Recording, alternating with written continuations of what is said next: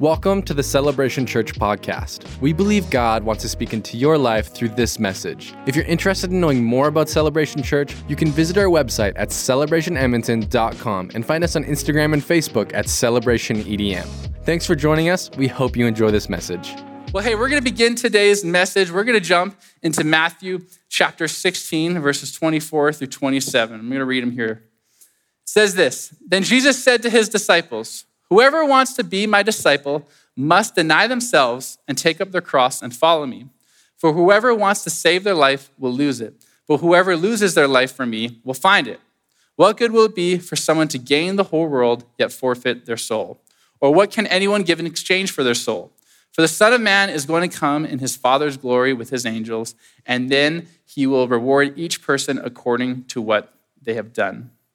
Now, in verse 24 here, he's posing this question here to us. He's talking to the disciples and he's saying, whoever wants to be my disciple, they must first deny themselves, take up their cross, and follow me. So Jesus is asking us to do these three different things in order to be his disciples. And if you don't know what the word, disciple means, maybe that word's a little new to you. It really just means a personal follower or a student of Jesus's life.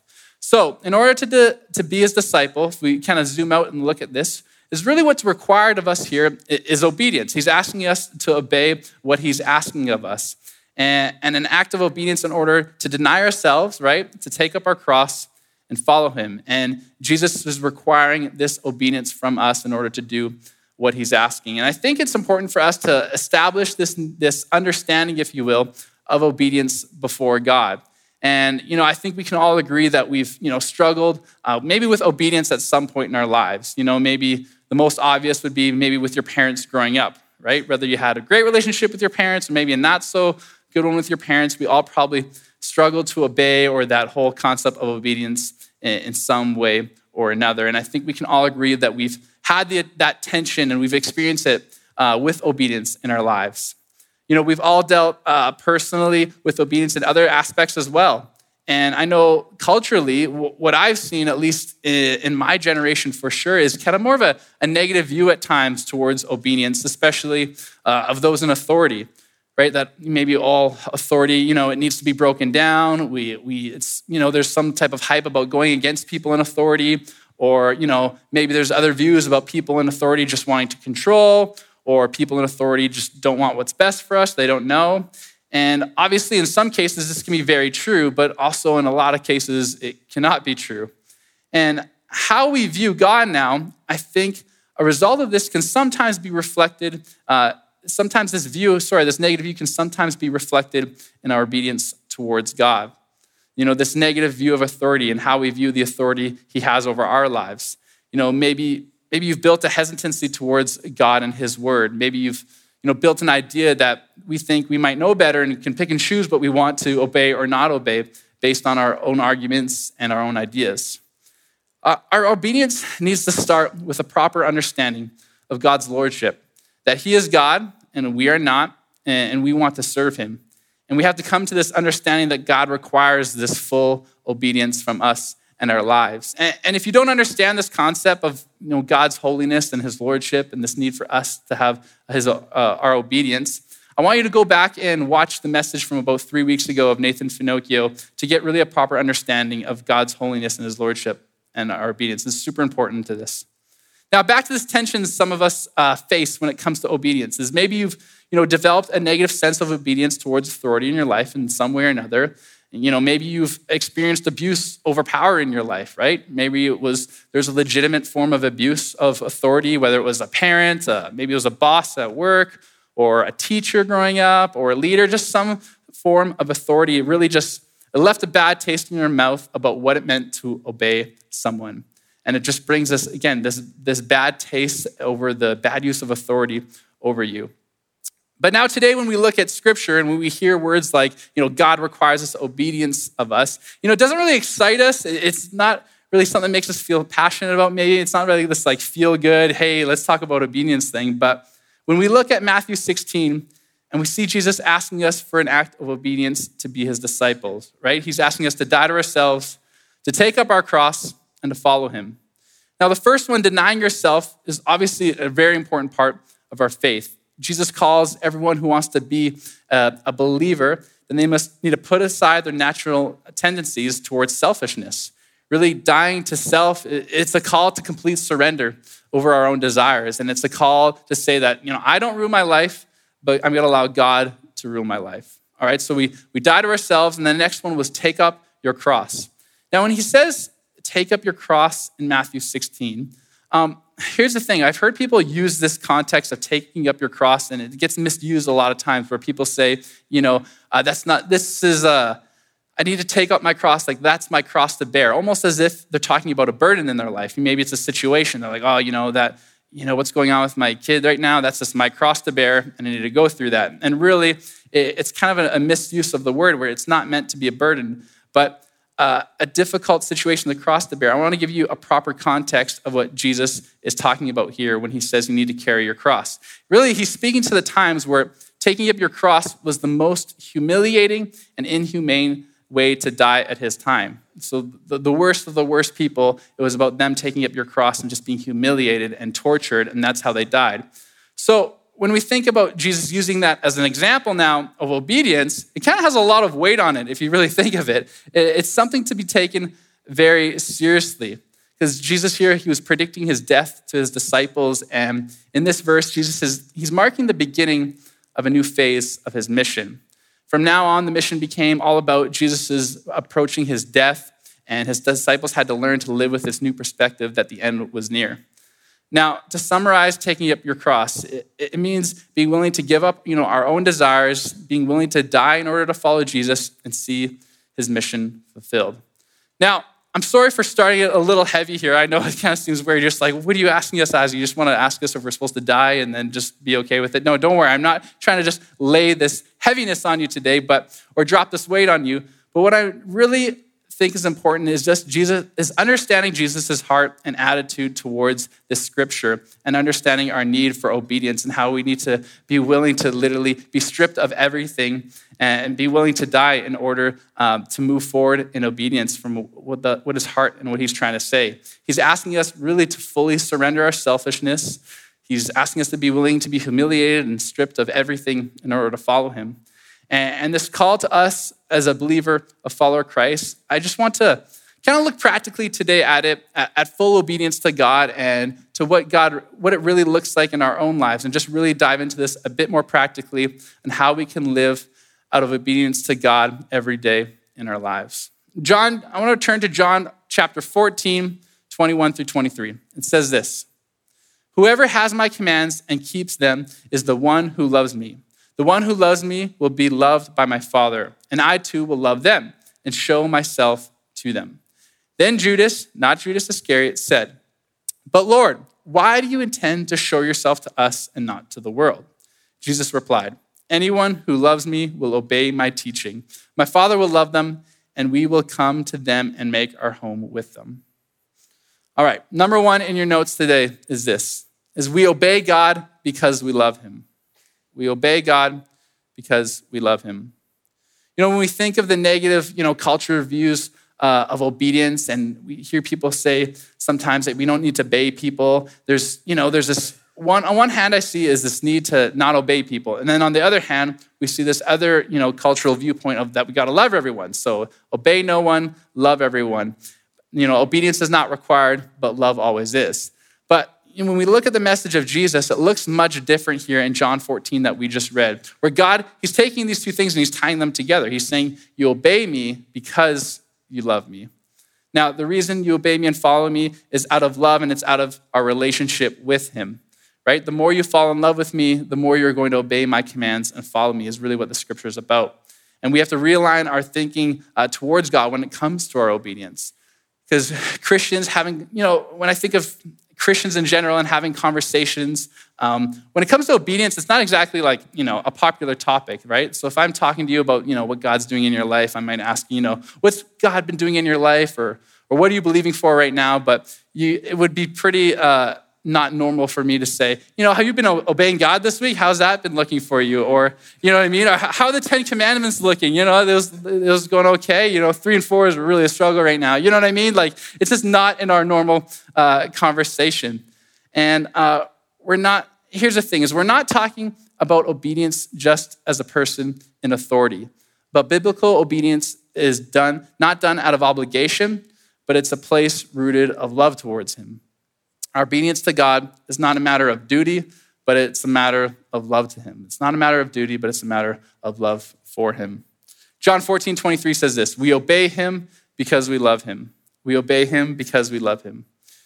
You know, when I think of my own life and I think of, the different situations that I've been in or different choices I had to make, it's interesting to look back on the ones that I'm really like, okay, I'm really happy with what I did there and what went on in my life. And there's always a really close alignment with knowing that I was doing it out of obedience to what God wanted over my life versus what it wasn't. Where I can look back on other situations where I might have, regretted it or wish I had done something differently. And it was never rooted out of this place of obedience. It was always the opposite.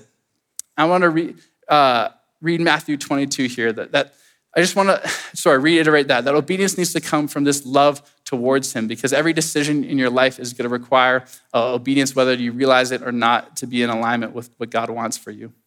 Matthew 22:36-39 says this, "Teacher, which is the greatest commandment in the law?" Jesus replied, "Love the Lord your God with all your heart and with all your soul and with all your mind. This is the first and greatest commandment. And the second is like it. Love your neighbor as yourself."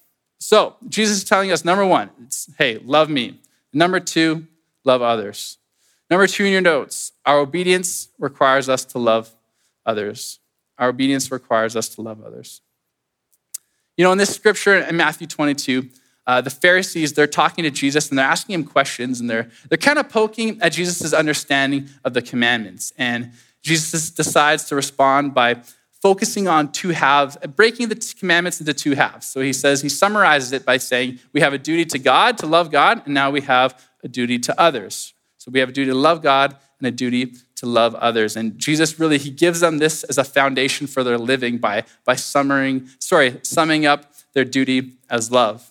And I don't know about you, but have you ever noticed when you go into a bookstore, whether it's an Indigo or a Chapters or whatever, you can always find these different self-help sections, or even online, if you're looking on Amazon or something like that. You always see these different self-help sections that are literally full of books, tons of different books on stuff.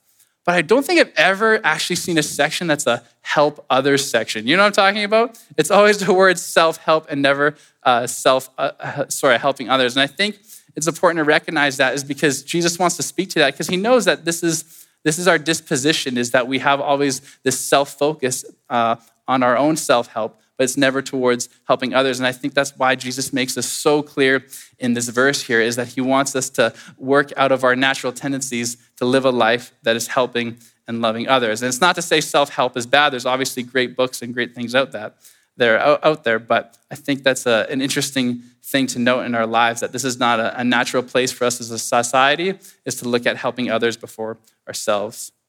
I understand that loving others is so much easier said than done. In order to love our friends, our family, people with different opinions, political views, what it really requires constant forgiveness. It requires constant forgiveness.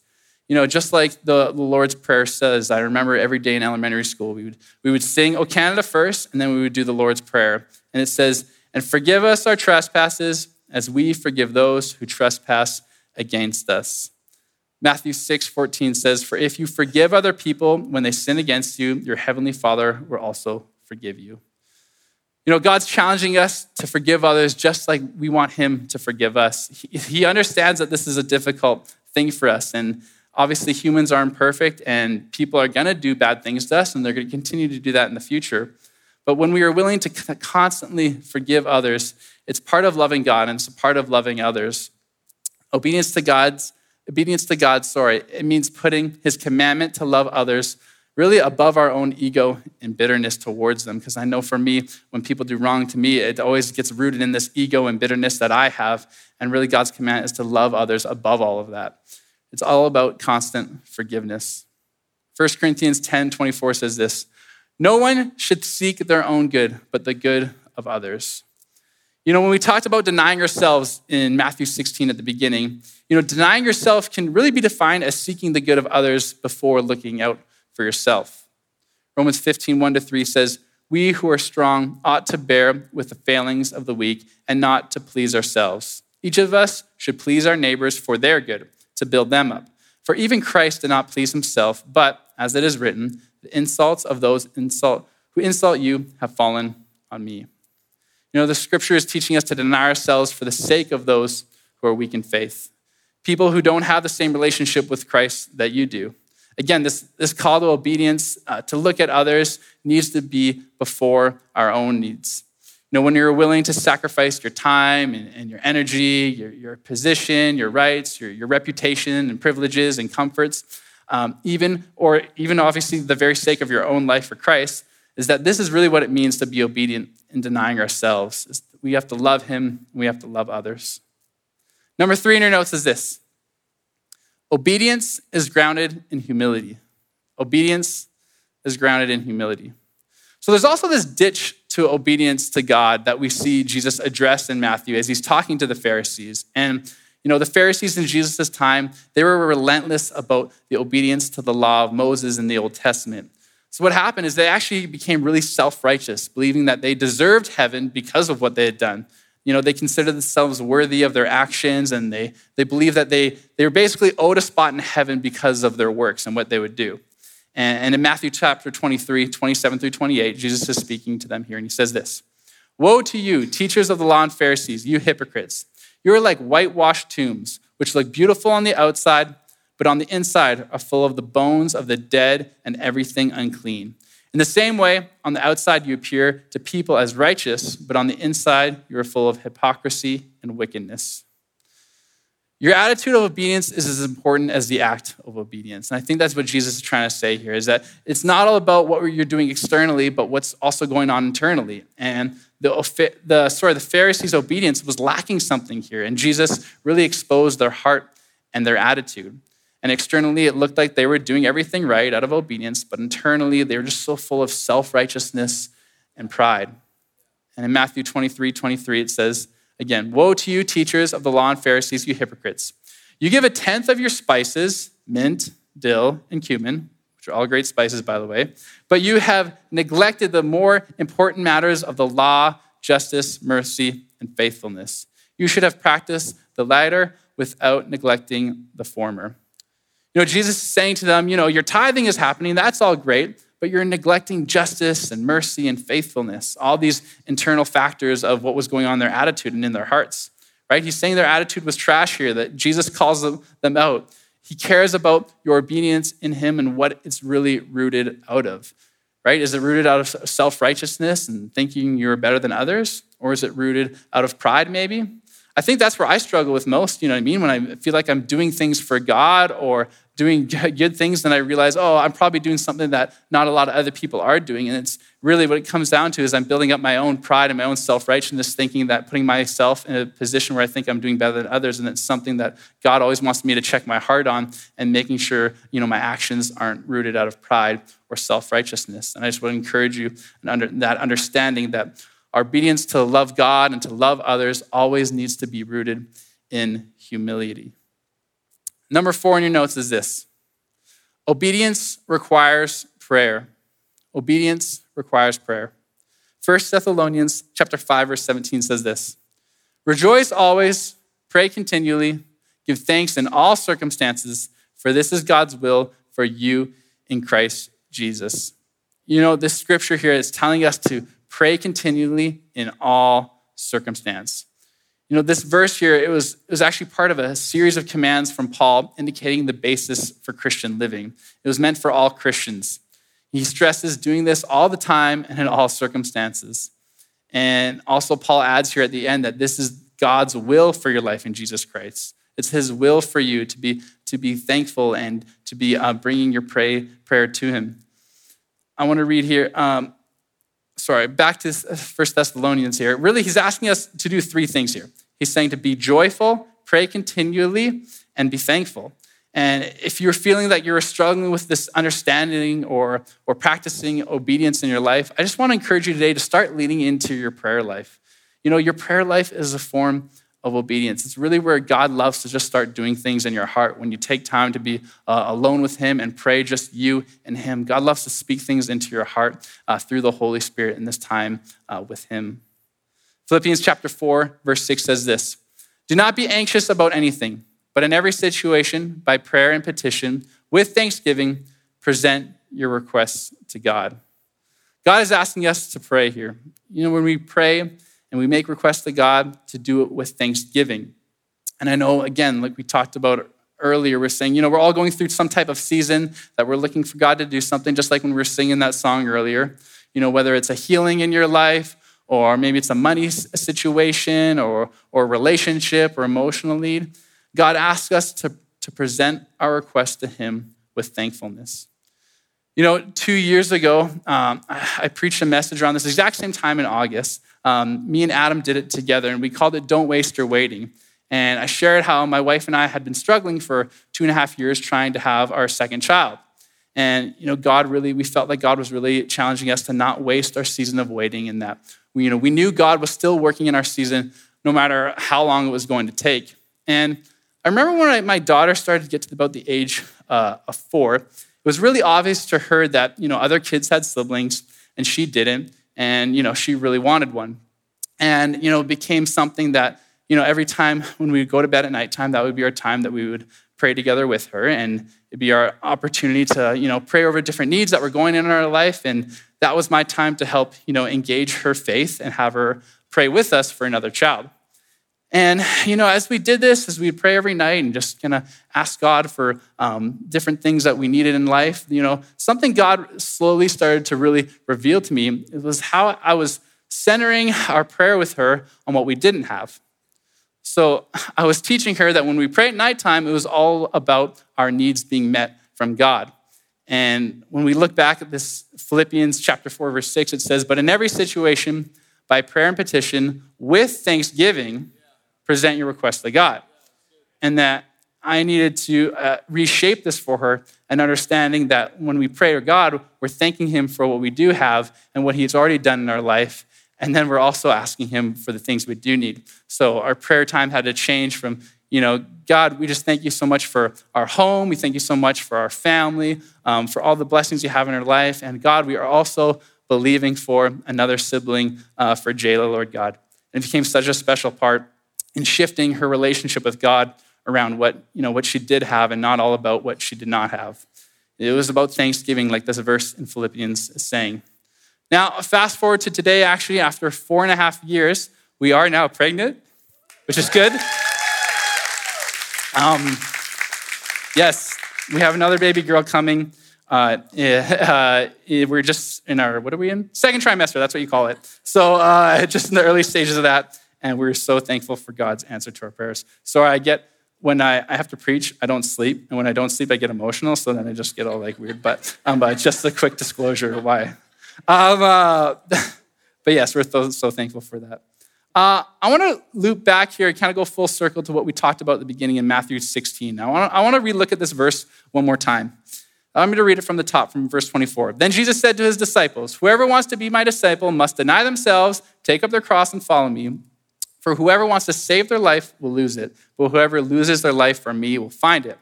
What good will it be for someone to gain the whole world yet forfeit their soul?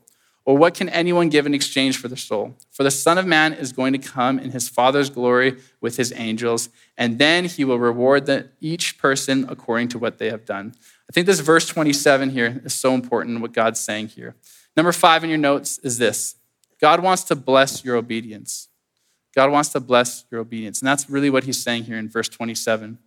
Right? You got to remember that God, he's this loving Father that wants to bless your life. He wants to bless your friendships, your families, your careers, your kids, your finances, everything going on in your life. And when we look at Matthew 16 here, he's really giving us a formula for obedience to him. And he's saying we need to not deny ourselves, right? We need to give up our selfishness. We need to be willing to sacrifice our life, do whatever, and then follow him.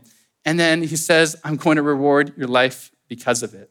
And I think that is such a crucial concept to understanding our obedience with God. And maybe this concept of obedience is difficult for you, but what I want to challenge you and I want to remind you is just remember God's position as a father.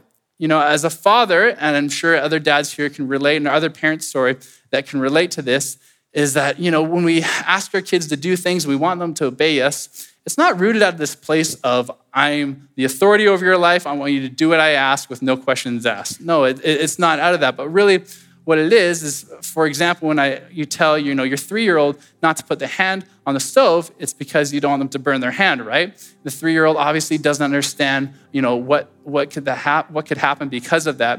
And that's really how God is viewing us. And he knows the things that we don't know in our lives. And he's looking for obedience from us because he wants to guide us. It's because he doesn't want us to be hurt. And he wants what's best for our lives. And it's such an important part of our faith, is understanding that God is continually looking for this obedience from us, but not out of a place of authority, but really out of a place of he's a loving Heavenly Father, and he wants our lives to be transformed because of him.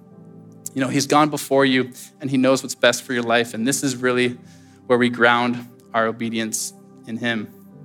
Actually, I was reading something yesterday I saw on social media, and it was talking about worship and obedience and this kind of correlation between the two. And really what they were talking about in this post I saw was that, worship is not reduced to only our time where we sing and praise and worship together, just like we've done this morning.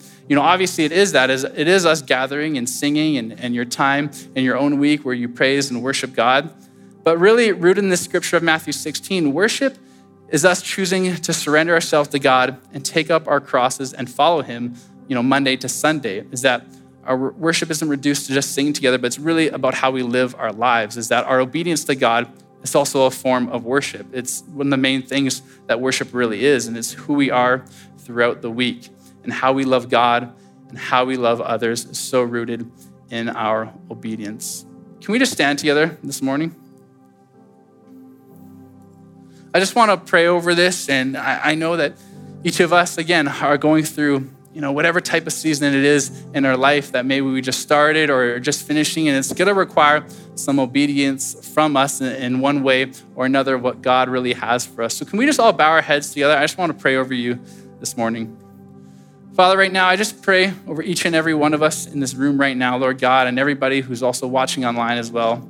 God, you know what we're going through, Lord God. You know what we are needing. You understand what we are asking for in our lives that only you can do, Lord God, that we can't do on our strength, but only on your strength, Lord God. God, right now we just pray over just a heart of obedience towards you, Lord God, that's rooted out of humility, Lord God, just to what you want for us, Lord.